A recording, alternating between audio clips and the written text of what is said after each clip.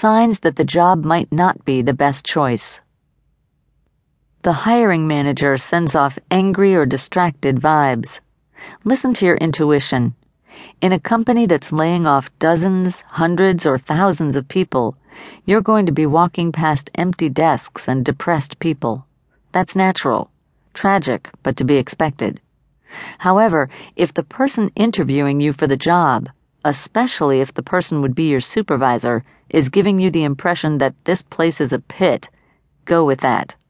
There are way too many stories of people quitting perfectly good jobs to take on a better-paying position elsewhere, only to find themselves canned along with the rest of their new department before they have even received their new business cards. The hiring manager seems freakishly cheerful. Who is he trying to snooker, himself or you? Your interviewer can't clearly paint the picture for you as to how this position directly serves the company's strategy. Can you understand and explain in one simple, easy sentence how this job is essential to the company's direction?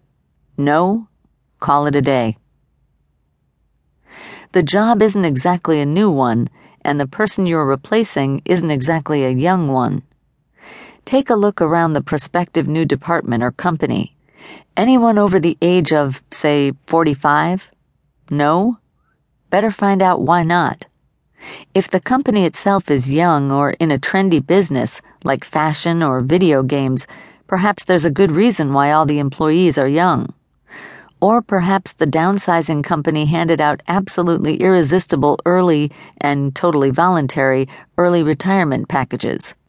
Check it out before making any assumptions or talking yourself out of a gut feeling that this would be a bad choice.